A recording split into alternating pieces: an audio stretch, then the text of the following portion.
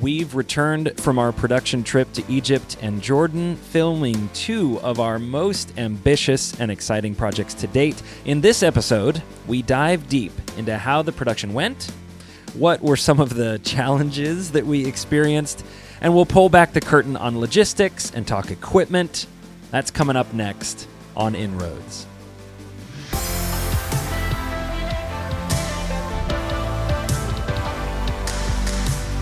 Welcome to Inroads, where we share real-world examples of digital evangelism and provide tips on how you can use today's technology to spread the gospel.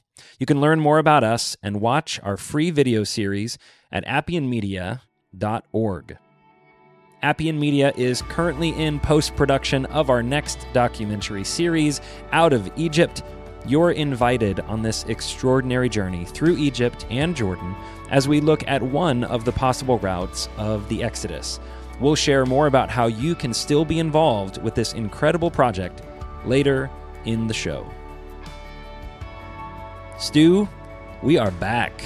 We are back. How's the jet lag feeling? You had enough time to work through that? It took a few days. Only a few days. Only a few days. The flight back was not bad, though. I'll say we got a direct flight from Amman, Jordan to Chicago, and that was nice because it was 12 hours. I'm not sure if we were going through the day or the night or whatever. I was not awake through most of that particular flight. You know, those international flights, I don't know about you, there's a whole lot of dozing off, being unconscious, and then waking up in the middle of some movie that I really don't care to see. I'm just like, oh, it's on, watching something, and then, falling asleep again. So it's like, it's just this, and then they'll bring you food every once in a while, and then you just kind of eat and watch. It's a weird, there is something magical about it. You do kind of wake up and you're like, there's food. There's here. food in front of me. I think it's food. Yeah, depending on where you're flying. But nowhere else in my life do I operate that way. Where I'm just like on the couch watching Netflix or something, going, and then wake up and there's food in front of me and I eat, and then I just watch, and then that just does not happen. That's not your life. It's not my life. Is it not? Okay, well, right. But it is when you're 30,000 feet over the Atlantic Ocean. And I don't know about you, that was the single longest flight I've ever taken. I think it was for me. So it's something like 12 and a half hours. Yeah.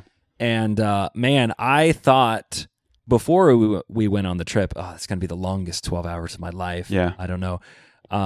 We worked so hard and we were so exhausted by the end of that trip that seriously, I remember closing my eyes and waking up and we had about an hour left to fly. Yeah. It was. Wow, that's good. It was a great flight. That's good. It was a great flight. That's what Barry said too. He said that, and he had a different flight. He took different legs. I think he went to Paris or something like that. But he said that when he got on his flight, he told the stewardess to wake him up to eat. And he fell asleep and they landed or something. And the stewardess told him, "We tried to wake you up, but you were just so out of it." Yeah. It just means we worked him real hard. Yeah. Poor Barry. That's right. Now, Barry, you mentioned that. Barry had a unique experience with us because he was only able to join us for about half of the trip. That's correct. So he flew home from Egypt on the same day that the rest of our team flew into Jordan. And so to the Sinai Peninsula. Mm-hmm. You're right.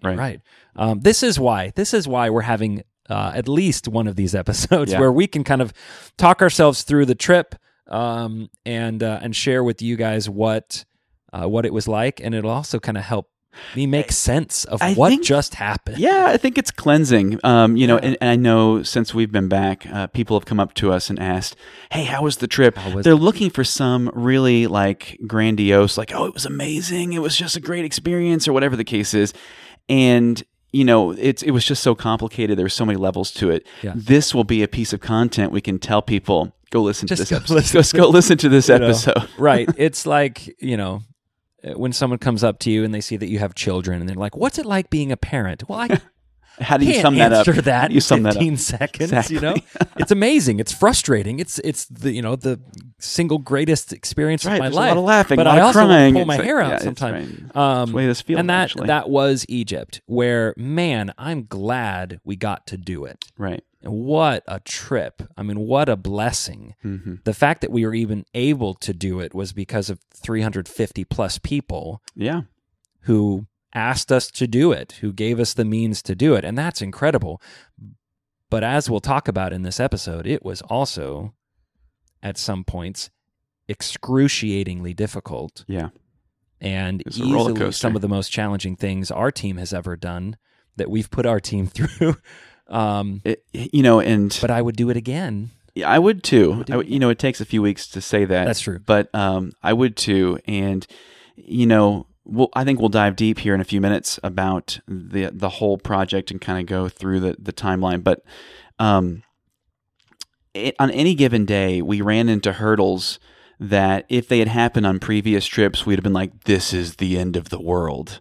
But by the time we got, a week into this thing and it was happening every single day, we're like, all right, let's just roll with this. This is the way it's going to go. Yeah. And I think there's something that is strengthening about that. I mean, we did something that was so challenging that the next time we go and do something, we'll be like, hey, we got this. We've seen this before. Yes. And that's always what they say. What doesn't kill you makes you stronger. Well, it almost killed us. Well, we must be super strong. We must be really strong. Seriously. Now, so, why don't we start at the beginning, man? Okay. So we took a team of 9, mm-hmm.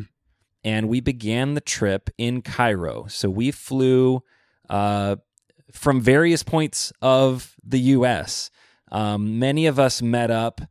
Where did we meet up? Where was not Amsterdam. Most of you flew from Indianapolis. All of you met in, I can't remember. Germany. It was in Germany. Yep. I want to say Frankfurt, but maybe it was another city in Germany.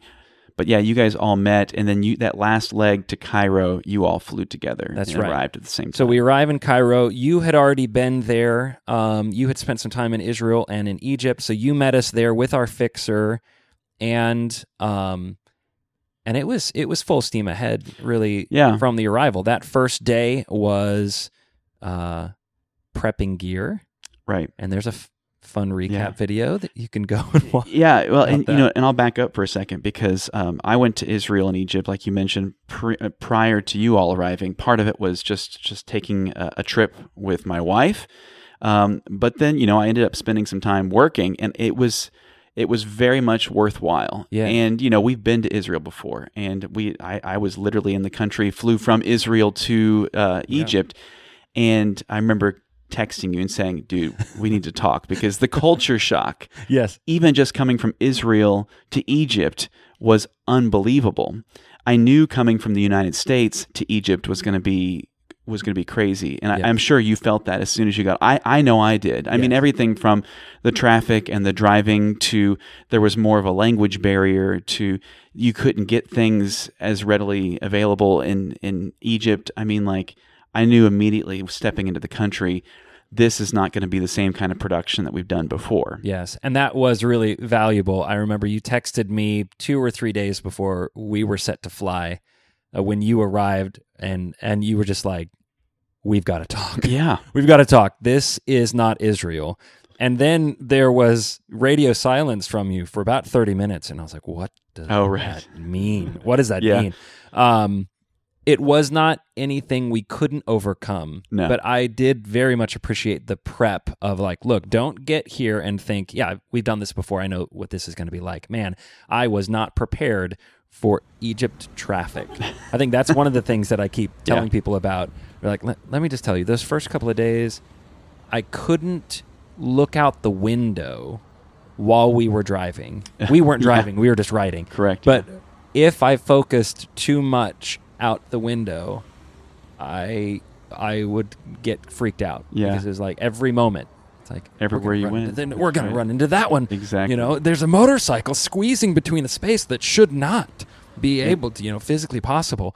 And the roads aren't the same as, driving down a highway. Signals, there's no signals, no lanes, people walking across what we would consider to be interstates, Yes. Cars parked on interstates, picking up people. Just in the middle. Yeah, stop. It's, that's, and, I've heard that's like Egypt traffic is legendary. So we've seen some of the worst I think there is in the world, but it was bad, and yet at the same time it was also impressive. Oh yeah. That we spent that many days, and as far as I'm aware of, nobody died. Nobody died. They have figured out how to operate on those roads when rules are the one who honks loudest gets the right of way, I guess. So that was I think those first 2 or 3 days in the middle of Cairo, in the busyness and the hustle and bustle, as our trip would progress, we would get farther and farther out, rural, until we were wilderness. Yeah.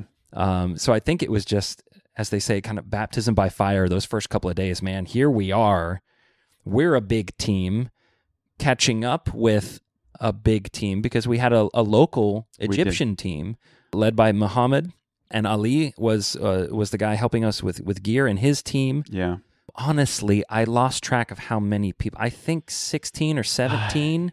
I think total, our crew plus their crew, they had six people, and then we had 9 people. Maybe that's not even, maybe 10 people. So I mean, I think you're right, 16 or so. And before we went, I think let's back up even further. Muhammad was telling us we need to add people to the crew, and we were pushing back. We were saying, look, this is not what we've typically operated with. We typically have our people, and then we have a guide or a fixer, and then a driver.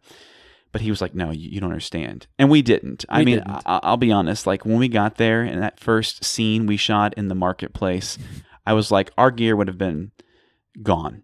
It would have been gone. And we would have been like, what was going on here? And so having all of the people that we did, while it was a big crew to move around, they did help. Yeah. And that was just something that I don't think we were fully prepared for as well. But it did make logistics harder because we had to have multiple vans. And I mean, anywhere we went, we were not small. We were very noticeable. Yeah. And, of course, with the security, anytime we pulled up to checkpoints there was people that had to hop out and talk to the police. We had military with us. We had, I guess, government minders. I'm not exactly sure. There was people with us that I'm not even sure what their role was, but they helped smooth things. They had suits. Yes. And they had guns. That's right. And smoothed some things out for us. And it made it very clear that if it had just been us and we were just kind of going in and doing our own thing, we wouldn't have gotten very far. No, we would have gotten halfway through the first day and went, that's all we're going to be allowed to do. That's going to be it. So yeah, man, Cairo, that was such a cool experience because even though it had some of the same vibes of, say, the old city of Jerusalem or some of the cities in Turkey that we visited, it had its own flavor. Yeah. It had its own language. The things that they were selling were different, very much Egyptian, the food was different. Yeah. And that was fun. That was fun for us. I think the way I've been describing it to people was Israel, while it's technically in the Middle East, it doesn't feel as Middle Eastern. Turkey, I don't even really feel like it feels Middle Eastern at all. It feels very European. Yes. This was the first time I actually felt like I am in the Middle East. Yes. And walking through the marketplace and driving down the road and seeing signs in Arabic and not English. And I mean, like, this was the Middle East. Mm-hmm. And it just was very different than Israel, where, the marketplace in Jerusalem, it's very multicultural. Yes. I mean, you have the Jewish, you have the Christian, you have some Middle Eastern in there, but it's not just Middle East. Yes. And there's multiple languages spoken in Jerusalem and in Israel.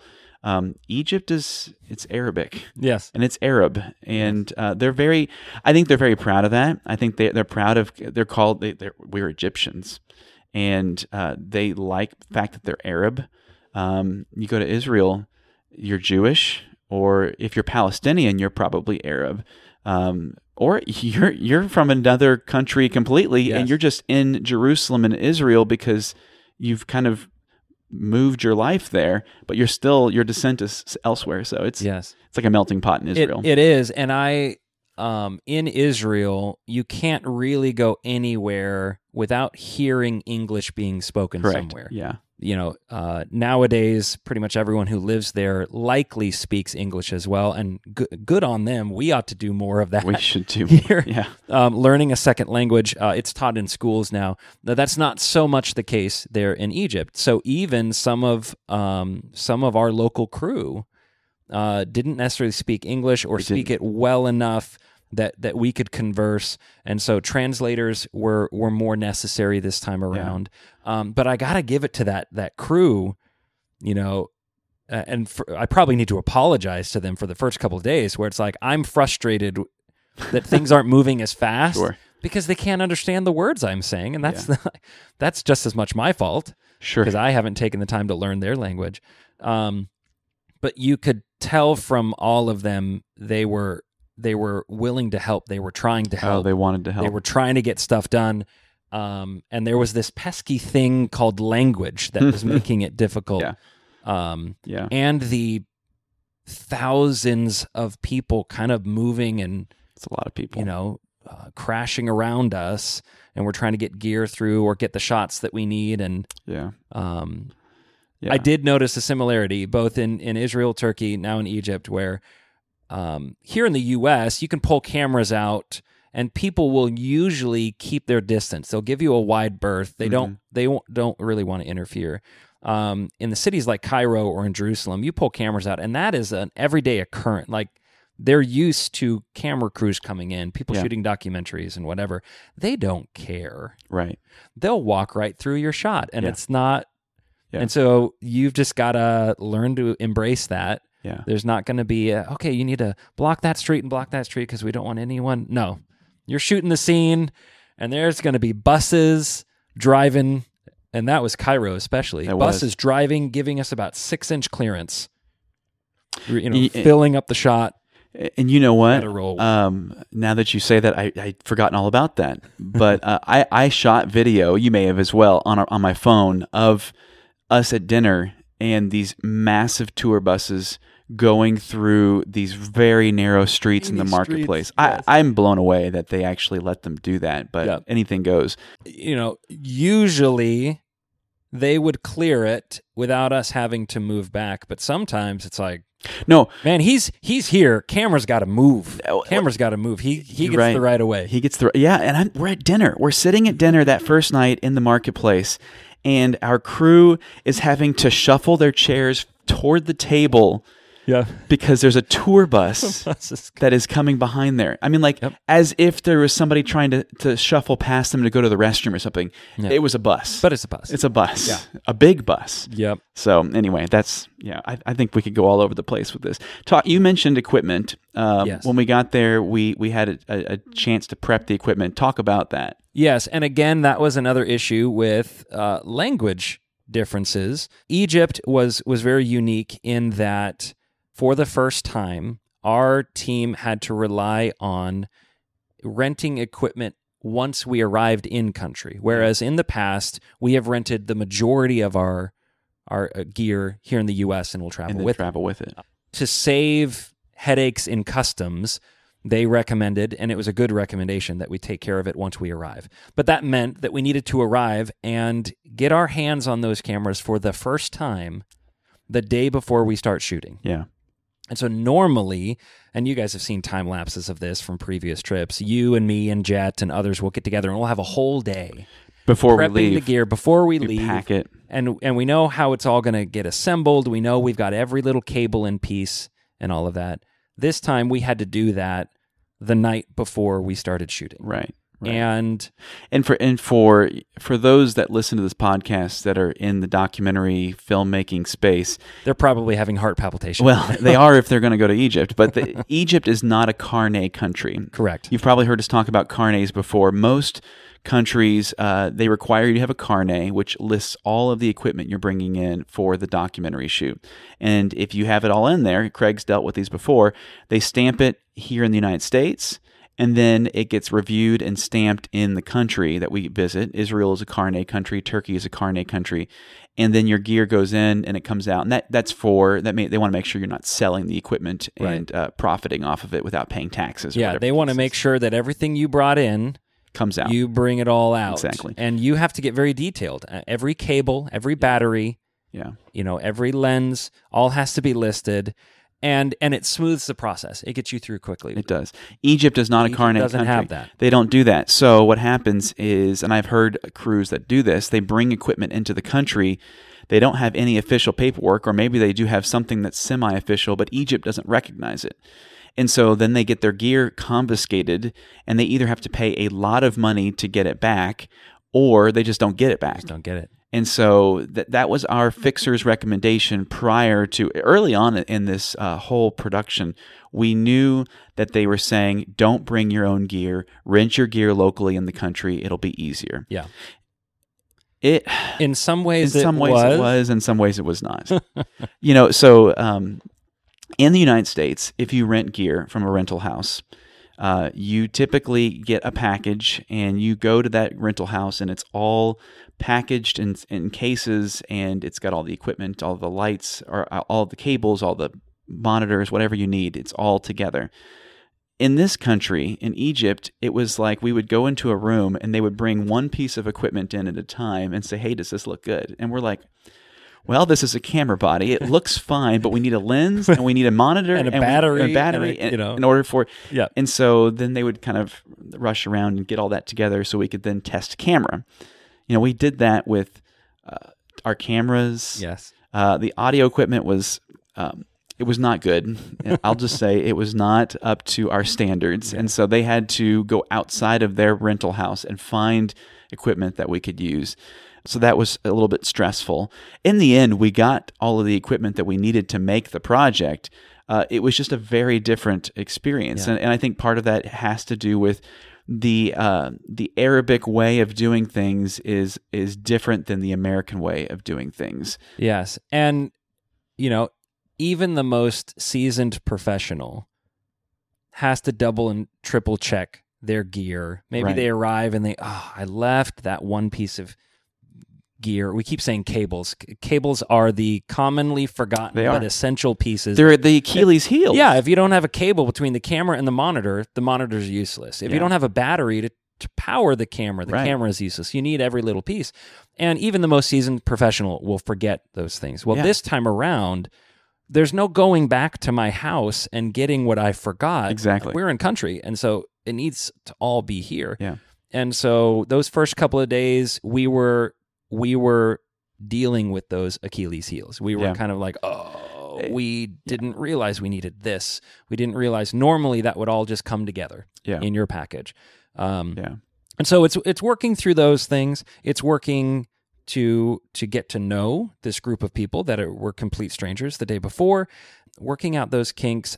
I think, and this is what's funny about the trip, by the time we got it figured out, things are going smoothly. We leave Egypt, and we go into Jordan, where we had to get new gear, new team. Yeah. And so everything that we had figured out, even Muhammad, who originally was supposed to accompany us through the whole trip, even into Jordan, found out the day of he couldn't accompany us into Jordan. So it is brand new team, brand new gear. Yeah. It's not Canon cameras anymore. Now it's Sony cameras anymore, which I thought was fantastic. But and then it's like, okay, reset. Yeah. Let's figure this out as well. And so, and I think all of that, if we had not mentally prepared ourselves in advance for that, would have been devastating to us. But because we knew that we were going to encounter challenges going into Egypt, I think we were kind of prepared for it. I felt like before we left, I was kind of like this negative, like crying wolf type person, like, you don't understand, it's going to be really, really bad, it's going to be horrible. How bad could it possibly be? And we based on past experience, we're like, come on, Stuart, stop, it's going to be fine. And at some level, you were not crying wolf. I was not crying wolf. No. Okay, so we were in Cairo. And then after Cairo, we went to Luxor. We should mention before you jump into Luxor, one of the things that helped smooth out even the most frustrating of circumstances was the food. I do remember distinctly, we're trying to get all the gear. We're frustrated that they don't have what we thought that they were going to have. And the recommendation was made, why don't you guys go and grab some dinner? That's right. We're going to keep prepping the gear here. By the time you guys eat, you come back. That was such a great idea. And the food was good. The food was super good. That was probably some of the best shawarma I've had. And that chicken. I mean, they just roasted just a whole chicken, and then you wrap it in a pita, and man. I tell you, the Middle East knows how to do food. Yes. The Middle East knows how to do food. It's true. And so for the sake of time, we'll kind of rush through Luxor. But we were there we rushed through that country, that city. We were there like 24 hours, if that. We had the train ride, which there is a recap video on. Go watch it on our YouTube channel. Yes, it's referred to as the Nightmare Train to Luxor. It's its own story. Yes. It's its own story. More to come. And more to come on that. Then we were there. We went, we shot at the temple at Karnak and at a brick factory, which both were really cool. Yes. And then we slept for like 7 hours, if that, and then caught like a 5 a.m. flight to the Sinai Peninsula. Well, you forgot a very important detail of that flight. We actually flew back to Cairo. We flew back to Cairo. So that we could fly from Cairo to the Sinai Peninsula. Yeah. And we give you such grief about that. Like, you prepped us. We agreed. Most people will take a flight from Cairo to Luxor, and it's a 45-minute flight. It's not a long flight. Super quick. Yeah. You recommended, and we agreed. We agreed to take an overnight train. Yeah. I don't know what it was, 10, 12 hours. 10 it hours. Felt like it was 3 years. Yeah. But a train to Luxor. I tell you what, it was way more interesting and will be more interesting in the final project than if we just That's what I was. Hopped it's a all boring story. flight. It's all story. That's It's all what I was story. thinking. But you're right, though. That train was ride something was else. something else. I don't think we slept. I know that the way they had it situated, and you can tell your own stories about it. The way they had it situated with the beds, the train is going down the tracks, and then occasionally it would pass another train, and what felt like inches from my feet. Yes. And so I'm like pulling my feet up in my bed, like as if the train is going to hit my feet as it's passing. Yes. But it was loud. It was. Yep. I don't know how to. And I mean, you and I are about the same height. You're a little taller than I am, but poor Ryan. I know. Couldn't actually fit No. on one of those beds, and so he's crammed up in there. Look, it was so bad that even our Egyptians, Muhammad and Ali, who rode the train with us, were like, they have flights. Why are we doing this? It's like a final warning here. Final warning. There's still time. This is your last chance. Yeah, man. And I tried to grab a couple of photos because I'm in there before I tried to get some semblance of sleep with my laptop trying to dump footage from the day. Yeah. And there's this tiny little plastic tray in the wall where I could set the heavy laptop with the hard drives that are hanging off. But the train, it's not a smooth ride. No, not at all. So I'm sitting there and the laptop is shaking itself out of the wall, and I'm afraid like the hard drives are, and I'm just kind of holding it down. Jeremy and I were sharing a room, and it's just like, Jeremy, I'm going to need you to put your foot here to balance this so that, because if the hard drives pop out mid-transfer, we're going to lose the footage from the day. Yeah. It's like, this is what we agreed to. That's right. This is what we agreed to. So anyone who says that these trips are glamorous, just like all expense paid cruises, I've got needs some to ride photos the to share with we've you. got some photos. They need to ride the train from Cairo to Luxor. Yeah. So. But a great experience. And Luxor, man, you could do a whole episode on that. I think, Jet had been there before. Jet is a huge fan of Egypt history and culture. And man, the Temple of Karnak was something that you could spend days there. Yeah. And we just had a few hours. Interviewed a fantastic gentleman there, an Egyptologist. We've got some content with him. So much good stuff. Yeah. Jeremy talked to him for Out of Egypt, and then Justin pulled him aside for first. I'll call it a podcast episode. We don't really know what it is going to be yet, but it was a deeper conversation on just Egyptian culture and Egyptian hieroglyphs. He actually can read hieroglyphs, and it was just a fascinating conversation. But the temple, and to kind of give people a little bit of background in it, the temple at Karnak, that was the place of power during the time of Moses and the Exodus. No matter whether you believe in the early dating or the late dating, it would have been in Luxor, in that place, Upper Egypt. And so there's a lot of history there that directly points to, hey, this is what the worship of Egyptian gods looked like at the time of the Exodus. So the Israelites were surrounded by this kind of, and so I think that was a really cool spot to go to specifically, because we can look at it and go, hey, this is kind of what the Israelites were feeling when they were in Egypt. Just inundated with it, just surrounded by it, and an impressive, very impressive stuff. And so for them to, without delving too much into it, but for them to then be taken out into the wilderness where they don't have temples, they don't have these amazing statues and structures and stuff, but they're worshiping the God that devastated those other gods. Right. I mean, it's just some really fascinating comparisons and contrasts. Yeah. So then we hop over into the Sinai Peninsula, and things start changing. They do. For the production. It's no longer busy and packed full of people. We are out in the desert. Yeah. In the wilderness. So don't think empty sand dunes. Not yet. That's on the other side of Egypt. That's on the other side. But mountainous, you can see for miles, and it's dusty and it's hot. It is. And we talked about this before we left, that this was going to be quite a visual to show the wilderness. And you can imagine what you just mentioned coming from Cairo. I mean, they weren't in Cairo at that point, but in modern Egypt for them, civilized Egypt, to the middle of nowhere. And they're like, what are we doing here? Yeah. That's where Mount Sinai possibly was. I tell you what, to go off on a little bit common question. To go off on a little bit of a rabbit trail here. We did visit the Mount Sinai in the Sinai Peninsula, which is one of the spots that possibly could have been the Mount Sinai. But we are not planting a flag and saying that this is the spot. We just kind of used it as the backdrop to tell this part of the story. Right. I think it's important to say, because we have had a lot of people who have said, "Oh, it's not this one; it's actually this one." There's a lot of beliefs out there. There's a lot of traditions out there about which one it is, and I hope people realize that we don't know. Yes. We have ideas, and there are different theories, but we don't know. And any archaeologist who's going to tell you this is the spot, what evidence do they have? Right.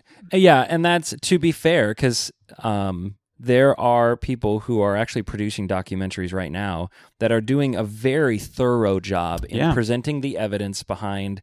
I thought there were kind of three major locations. There's up to 6. Oh, wow. Did you know there's up to 6 different locations, and each have, some of them, I'd say, compelling reasons why that could be. Okay. Our answer to it from the beginning has been that's not what this documentary is about. Right. Because I don't want, and we don't want, to spend the entirety of it.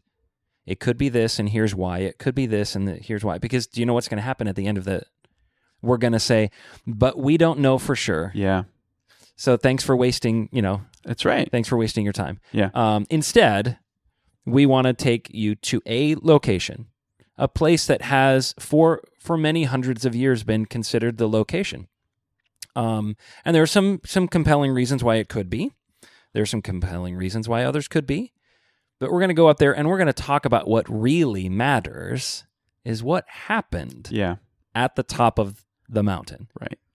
What did God say? What did Moses do? What did the people do? Mm-hmm. And because it's a pivotal moment. That's right. That's worth talking about. Yeah, yeah. And so, kind of as you alluded to, we were able to climb Mount Sinai, and that was an experience. I'm continuing to point people to other pieces of content because we're kind of creating this whole tapestry of content that shows people what the experience was like, and so the podcast that was just released a few weeks ago with Dan Kingsley and Nolan Hoovener was actually filmed on top of Mount Sinai after climbing it, and they have some great insight into what that experience was like.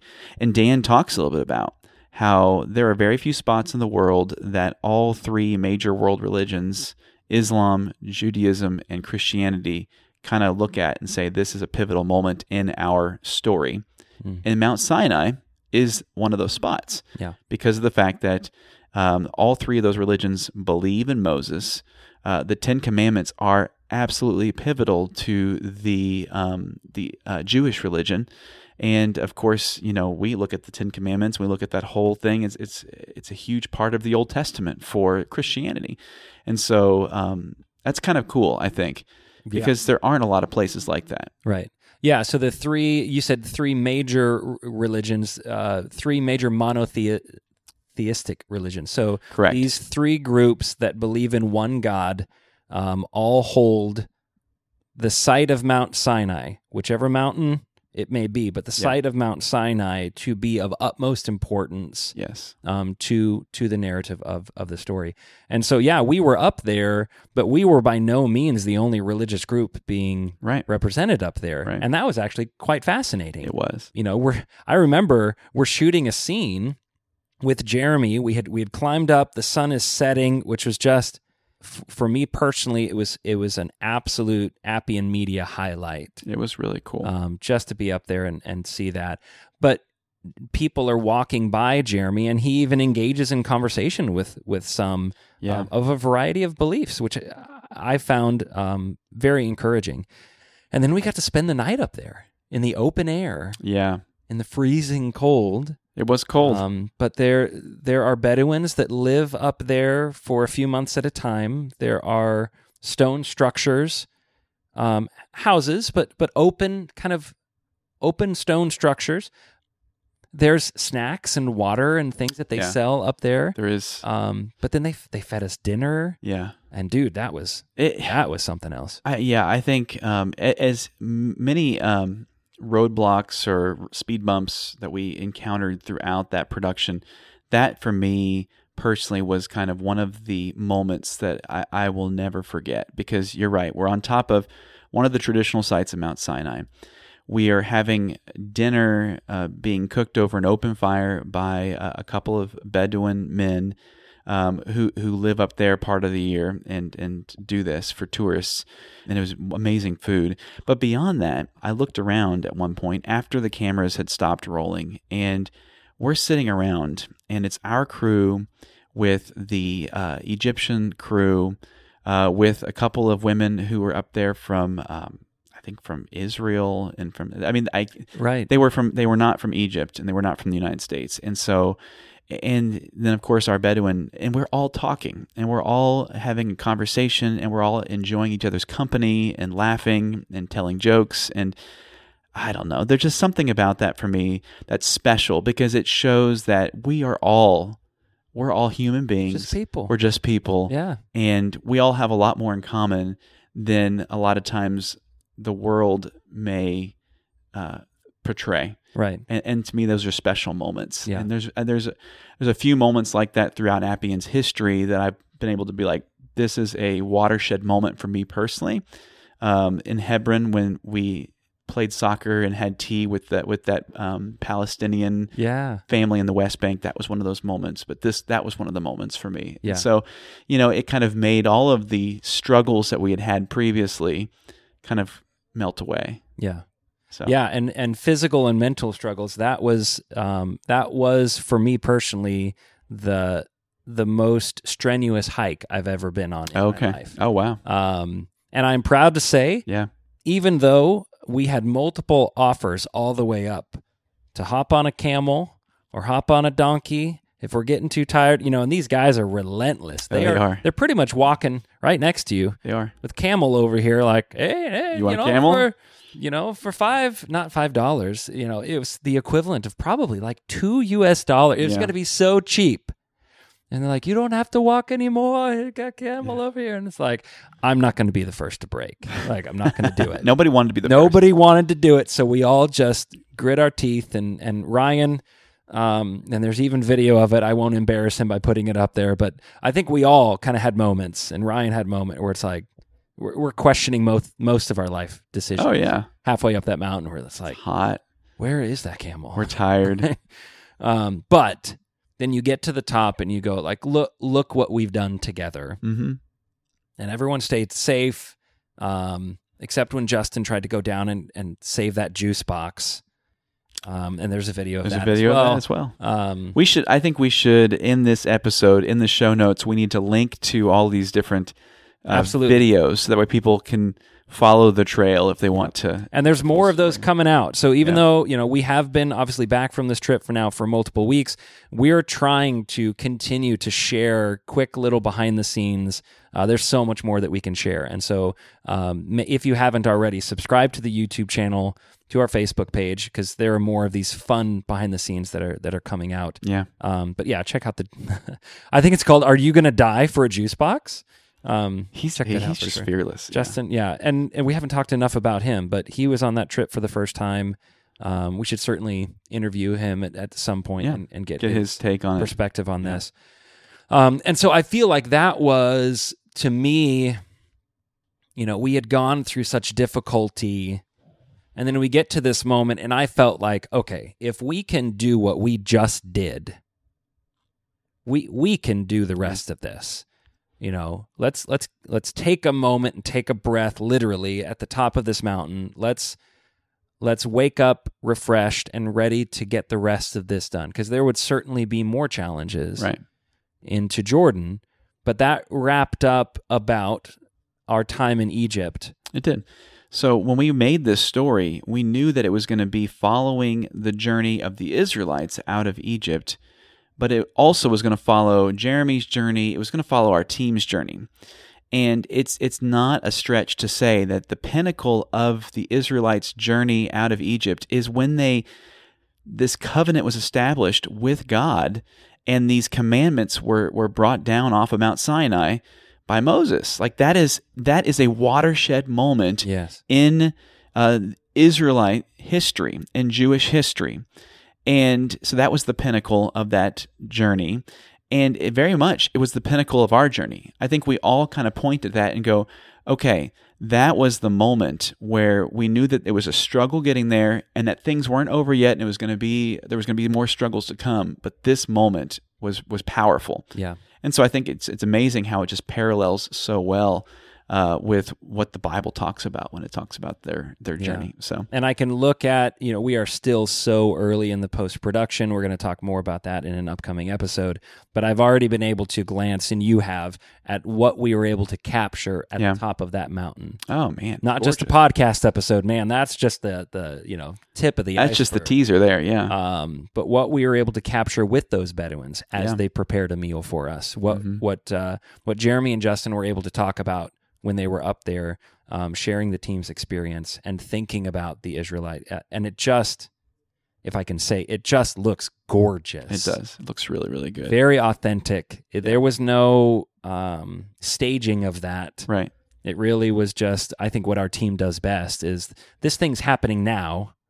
Where do we set everybody up to make this thing just happen organically and authentically and look really nice? And boy, it does. Yeah, I think so too. So, and then we leave the Sinai Peninsula and we take a ferry ride across a finger of the Red Sea called the Gulf of Aqaba over to Aqaba, Jordan.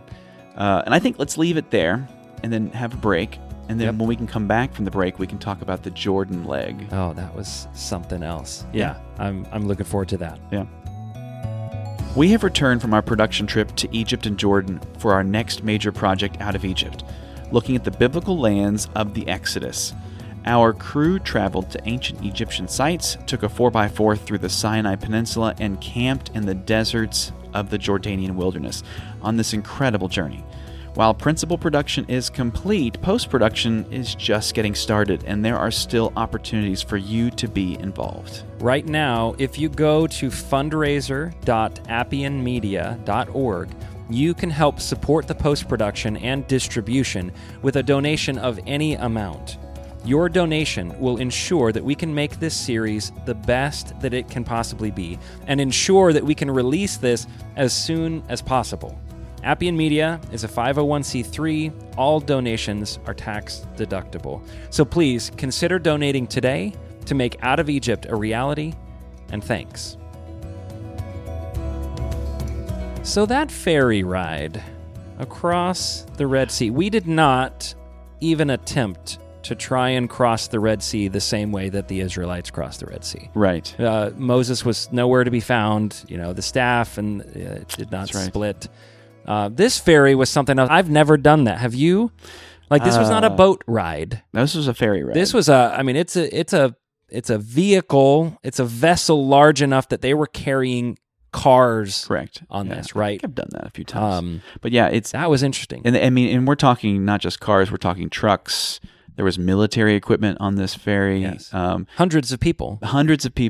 And yeah, so it wasn't like a short 30-minute boat ride. This was hours. Once we finally got out of port in Egypt, it was a 3+ hour ride across the Gulf of Aqaba to Jordan. And what was neat about that experience was it's a very narrow strip of water, and we could see into Saudi Arabia. And at one point, as we came into port, you could see Egypt, Israel, Jordan, and Saudi Arabia. Yeah, that was a point where they all kind of had little inlets going in, because that is a major waterway and thoroughfare. Right. The Red Sea in itself. On the other finger of it, for your little geography, is where the Suez Canal is, which is that's the waterway that gets a lot of European traffic from the Mediterranean Sea down into the southern, the Indian Ocean, Southern Pacific, all of that, without having to go all the way around Africa. Yeah. So anyway, there's incredibly important. Exactly. Incredibly important. Yeah. So we hop on this ferry, and we're leaving one country. Yeah. And when we dock, we are then entering Jordan. So then we've got to do customs. Yep. Prior to getting on the ferry, we need to say goodbye to our Egyptian crew. Mm-hmm. We need to say goodbye to Muhammad and Ali and their team. We need to return the gear. Yeah. And so for the Canon lovers on our team, Canon cameras, we didn't mention this, we were shooting with the C70s, which are cinema cameras from Canon. We were shooting with R6s. Mm-hmm.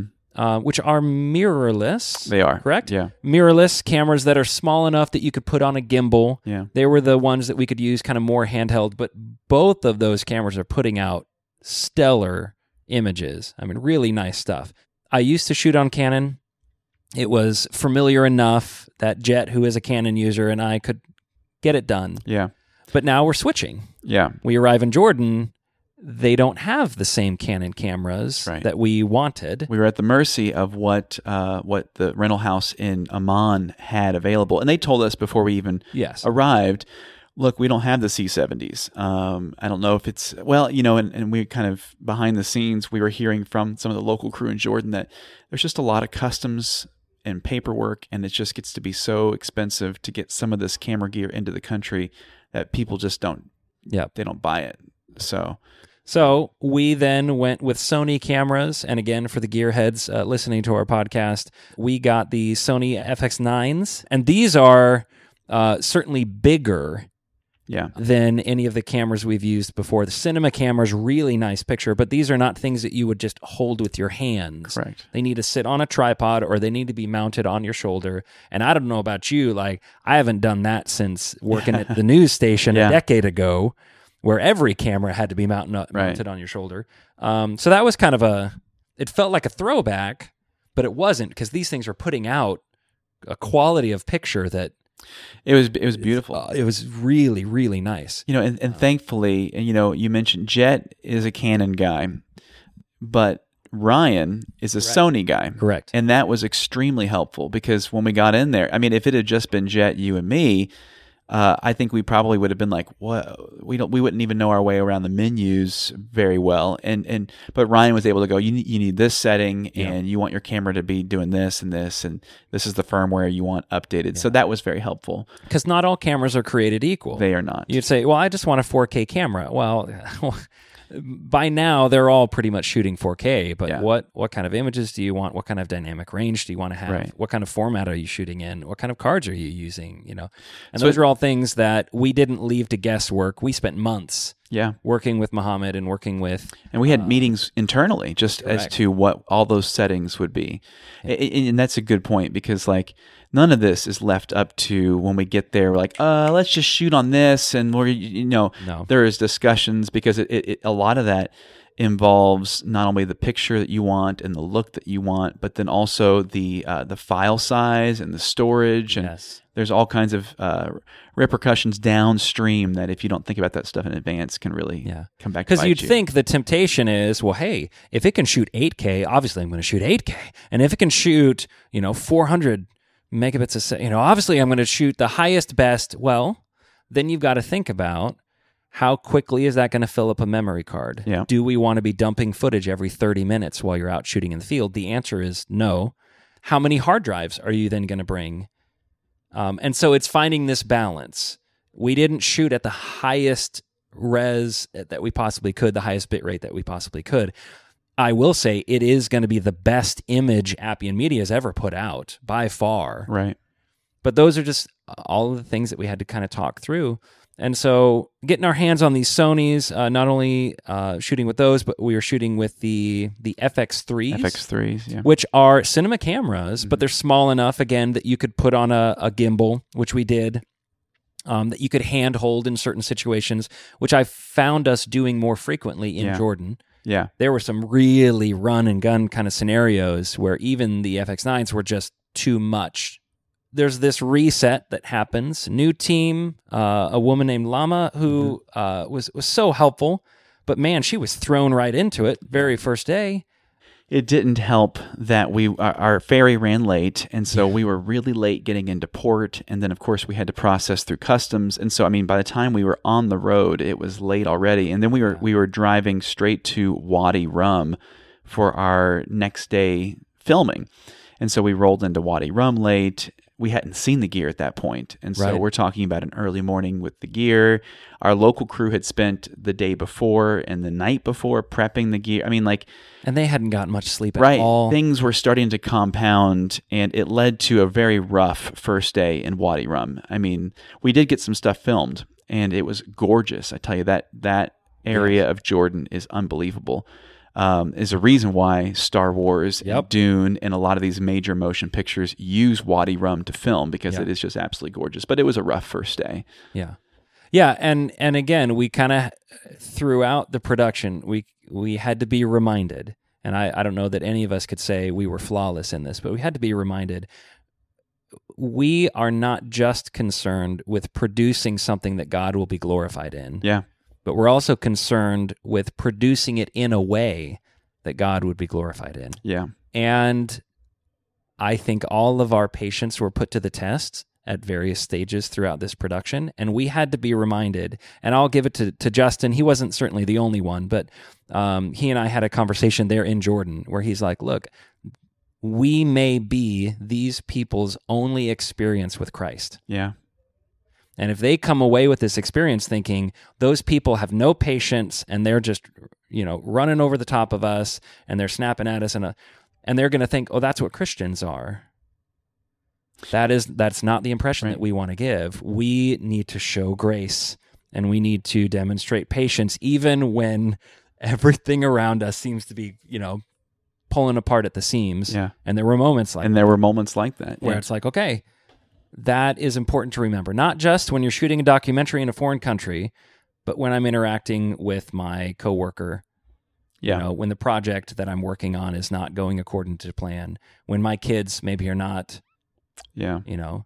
behaving in the way that I wish they would, am I showing Christ to them in my patience and in my long suffering? And it was a good reminder. It was a very good reminder. It was a good reminder. And,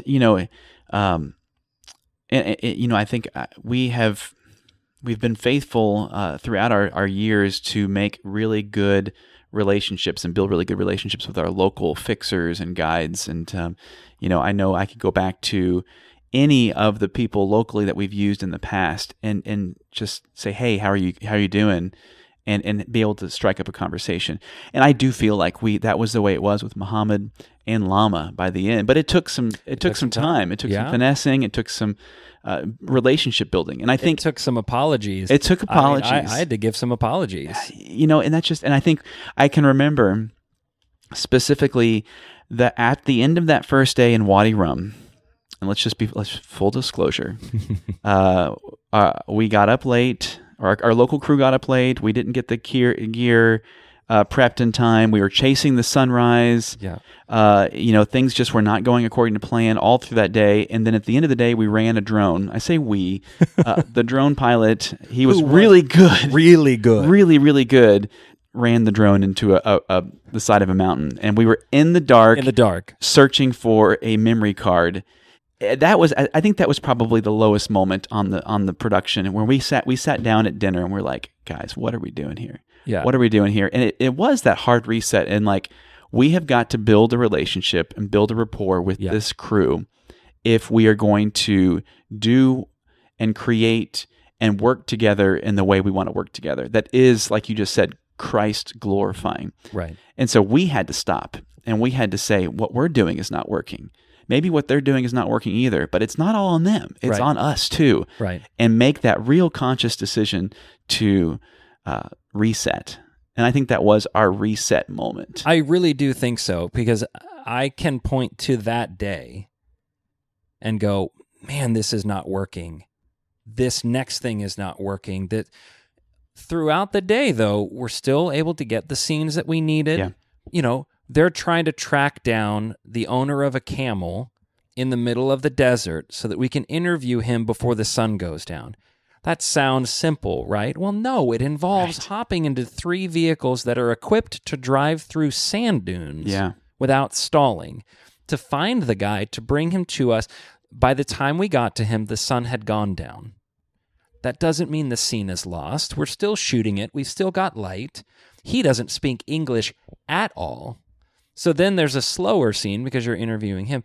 I can't remember, Stu, if you were with us in the truck where we're driving around after that scene. It seems like kind of trying to corral the team back up. We end up bumping into the drone pilot and his spotter. Yeah. And they're searching for something in the desert. Come to find out, it's the drone. That's right. Oh, no, it's the drone. Well, not only was it the drone, but the drone had crashed, and upon impact, it had jettisoned its battery and its memory card. I don't fly drones a ton, but I've done them enough. I've never heard of that happening, of a memory card coming out.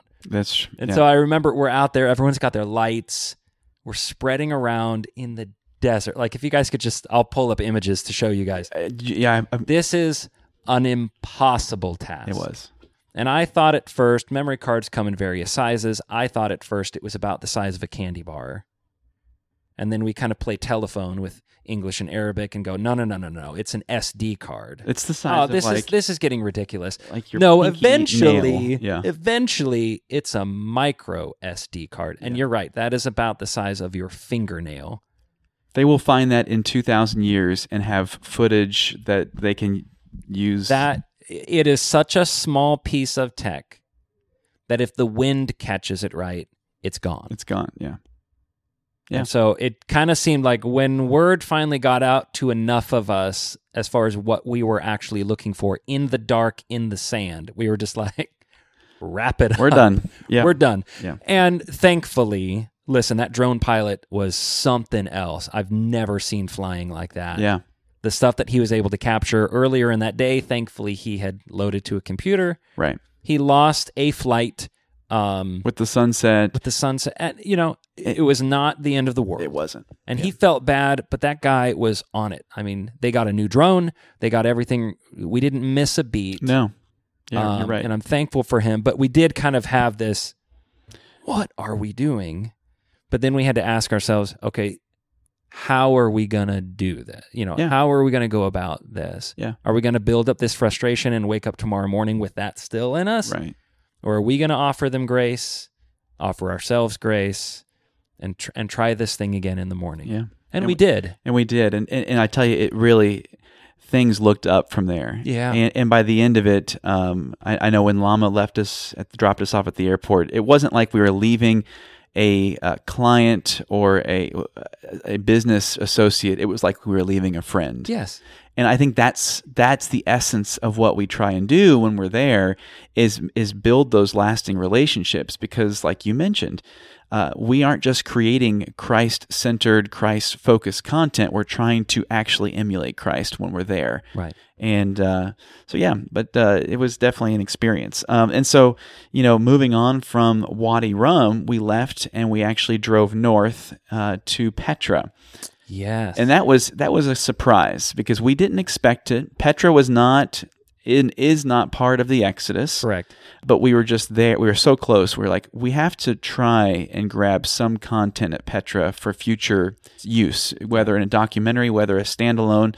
We've done that in the past. Magdala in Israel was a spot that we were blessed to be able to go and visit, and we created this whole standalone piece on Magdala. We have no biblical evidence that Jesus was ever in Magdala, but we know that Mary Magdalene was from Magdala, and there's a beautiful first century synagogue in Magdala. Well, Petra is one of those places where we don't have any biblical evidence of somebody being in Petra, but there's a few subtle clues that kind of reference Petra and the surrounding region. Yes. And we were able to go, and Justin grabbed some content there that, who knows where it'll end up. But right. We also use that location as more wilderness backdrop. Yes. It was a saving grace, because as much as we were trying to get done, we were kind of we couldn't find the place for this scene. Okay, we're going to have to get that later. And we ran out of time for this scene. Okay, we're going to have to get that later. And Petra ended up being the saving grace, where those scenes that had been pushed, we were able to make use of this location to get some of those generic. We just need a place that looks like wilderness. Yeah. We just need a place where Jeremy can get tucked away here and discuss the covenant or something. And we had a day and a half at Petra. Yeah. And it was the only location we actually had time to scout. Yes, the day before. The day before. Which was necessary. So necessary. And then the day of, we were able to just bam, bam, bam, bam, I think we shot 5 different scenes, maybe even 6 in one day. I'd believe it. Which was it was unparalleled through the rest of the trip. Mm-hmm. And so that one shoot day in Petra actually got us back on track, which I think also helped rejuvenate the team. Like, okay, maybe we can pull this thing off. Yeah. Yeah. So, but it was good. And we got some great content there. And then we continued to move north to what would be our final location at Mount Nebo. And it's an interesting thing. We landed, or we stayed in Amman for a couple nights at, I think, probably the nicest hotel that we had that entire trip. And, again, we don't go to the 5-star best of the best hotels, but man, we were in some interesting hotels. Have photos to share. We have photos to share. But anyway, it was nice at the end to have a spot where we could just stop and rest. Yeah. And, I think Jeremy made the comment, because he and I were rooming together. He goes, I'm so glad that we're here at the end as opposed to the beginning, diving into what we're like, what have we done? But anyway, so we were in Amman, and then we would go over to Mount Nebo, and Mount Nebo turned into an amazing scene. So beautiful. I didn't have the highest hopes for that scene because I knew what it was. It was a church on top of a mountain looking off into a cloudy abyss, and I was like, okay, this is just going to be ho-hum. But Ryan and Jet and company just managed to make it look amazing. I mean, just absolutely epic. And, you can look out, you can see the Dead Sea. If you look really, really far, you can see Jericho. And so, you're looking at the Jordan River and the Jordan Rift Valley. And it just was a great spot to close the documentary, close the trip, because that was the next day. I think the next day we're going to get on planes to leave. So, and this would have been the very first time of any of the trips that we've taken that our last shot of the trip is actually the last shot of the project. Yeah. So it really did kind of feel for all of us like, that's a wrap, guys. Like, well done. We made it here, because this is where the story, as far as we're able to tell in this particular series, this is where the story ends. This is where our story ends.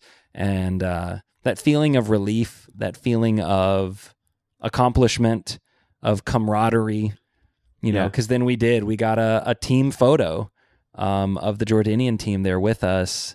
And it was a great, great way to wrap it all up. Yeah, I think so. And then the next day, as we started full circle, because we talked about the flight from Amman to Chicago, that was it. And we all kind of went our separate ways at that point. So, kind of looking back on it, we didn't lose any scenes. As rocky as it may have been at times, we went and we shot everything that we had hoped to shoot with Out of Egypt. That's correct. Lessons from the Land was different. We got in there and quickly realized that we aren't going to be able to get everything. And so you were directing that. We got 4 or 5 episodes. I believe that we shot 5 episodes. And the reason for that was we didn't want to just show up and go, we got to get it in the can. We got to shoot it. Yeah.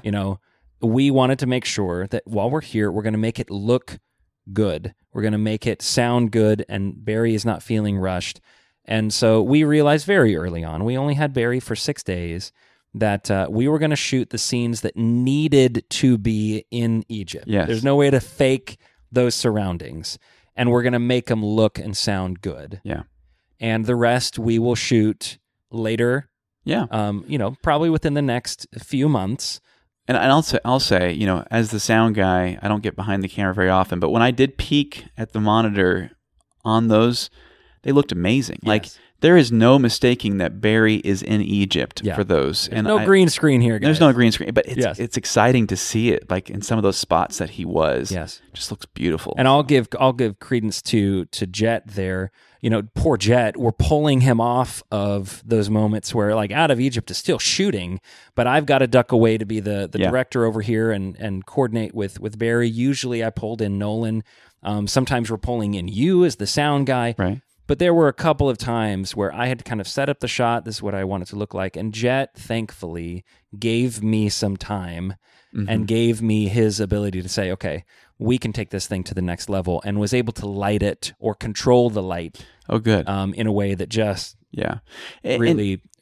really took it up a notch. Yeah, and I think we got into a little bit of a rhythm where it was like, okay, when we show up, we're going to focus on this episode of Lessons from the Land while Out of Egypt gets set up over here. But in hindsight, we're always learning. I think we probably needed 2 completely separate crews in order to do it justice. And Barry and his crew would go over here and film. Ryan and his crew, or whoever, Jeremy, and would go over here and film and maybe they're at the same location, just in different places. Yeah. Maybe they're not, but that would be because it was just a matter of we were stretching resources that were already probably thin, even thinner, and so something had to give. And Lessons from the Land did, and it's because of the fact that you got what you needed in Egypt, but we can come, and we've done that with the past couple of ones. We can find places domestically that have a good background and film the stand-ups. We're still going to use a ton of footage from the filming of Out of Egypt. Oh, absolutely. In Lessons from the Land. Yes. And we were able to get some great content I remember there in the Temple of Luxor, Barry in the space and exploring and looking around, and, all of the visuals that are going to be necessary to tell those stories we captured. Yeah. So we're just talking about filming, 6, 7, 8 more of Barry speaking to camera, communicating the message, which we have in times past done domestically. So it was an easy decision to make after the first couple of days, where we're like, look, we're not just going to do it. We're going to do it well. And if doing it well means we're going to take our time and get as many of these as we can and be content with what we've got, we're still on track and on task to get this thing done when we want to get it done. Absolutely. So, Well, what a trip. Well, that was, man, I tell you what, this is a really good podcast episode. And if you've listened to this point in the episode, you know everything there is to know about production of Out of Egypt and Lessons from the Land of the Exodus. I'm going to say one thing. Let's link to, in the show notes, let's make this a really good show notes. Let's link to some of those daily recap videos that we mentioned. I also would like to share our schedules that our fixer put together. Oh, yes. I think that'd be interesting for those, especially in the production space, who would like to see how do we develop these schedules. We'll share those documents. And then let's share the show Bible that we kind of have used as well. Right. Let's get links to all those in the show notes, so that way somebody can listen to this episode and dive deeper into some of these other documents and know, okay, if I'm going to create a documentary in Egypt, this is maybe a blueprint to use. Or if I'm just really an Appian supporter and follower, I can see all of this content. I think this is one that I'm going to share with people who ask. Absolutely. And some of our donors and whatnot. Absolutely. So. Yeah, and you're not going to see on that schedule, day 4 was spa day. And, exactly. You're not going to see. No, you're going to see evidence of a hardworking team who put their heart and soul into this thing. Absolutely. And I'm speaking for everyone. Absolutely. And we hope that conversations like this help you appreciate the work you all are letting us do. Yeah. We're glad to do it. We don't want to ever indicate that we're discontented. Yeah. We'll communicate to you openly and honestly when there are challenges, how God allowed us to work through those things, lessons we learned, mistakes we made. But at the end of the day, we pray that God is glorified with these efforts and these things that so many of you have allowed us to do. Throughout this season of Inroads, we'll continue highlighting others that are using digital media to spread the good news of the Gospels. And we'll pull the curtain back on Out of Egypt and talk with various members of our own team as we developed, fundraised, and produce our most ambitious, challenging, and rewarding project that we've ever done. That's next time on Inroads. Inroads is a production of Appian Media. We're a non-profit video production company that is 100% crowd-funded.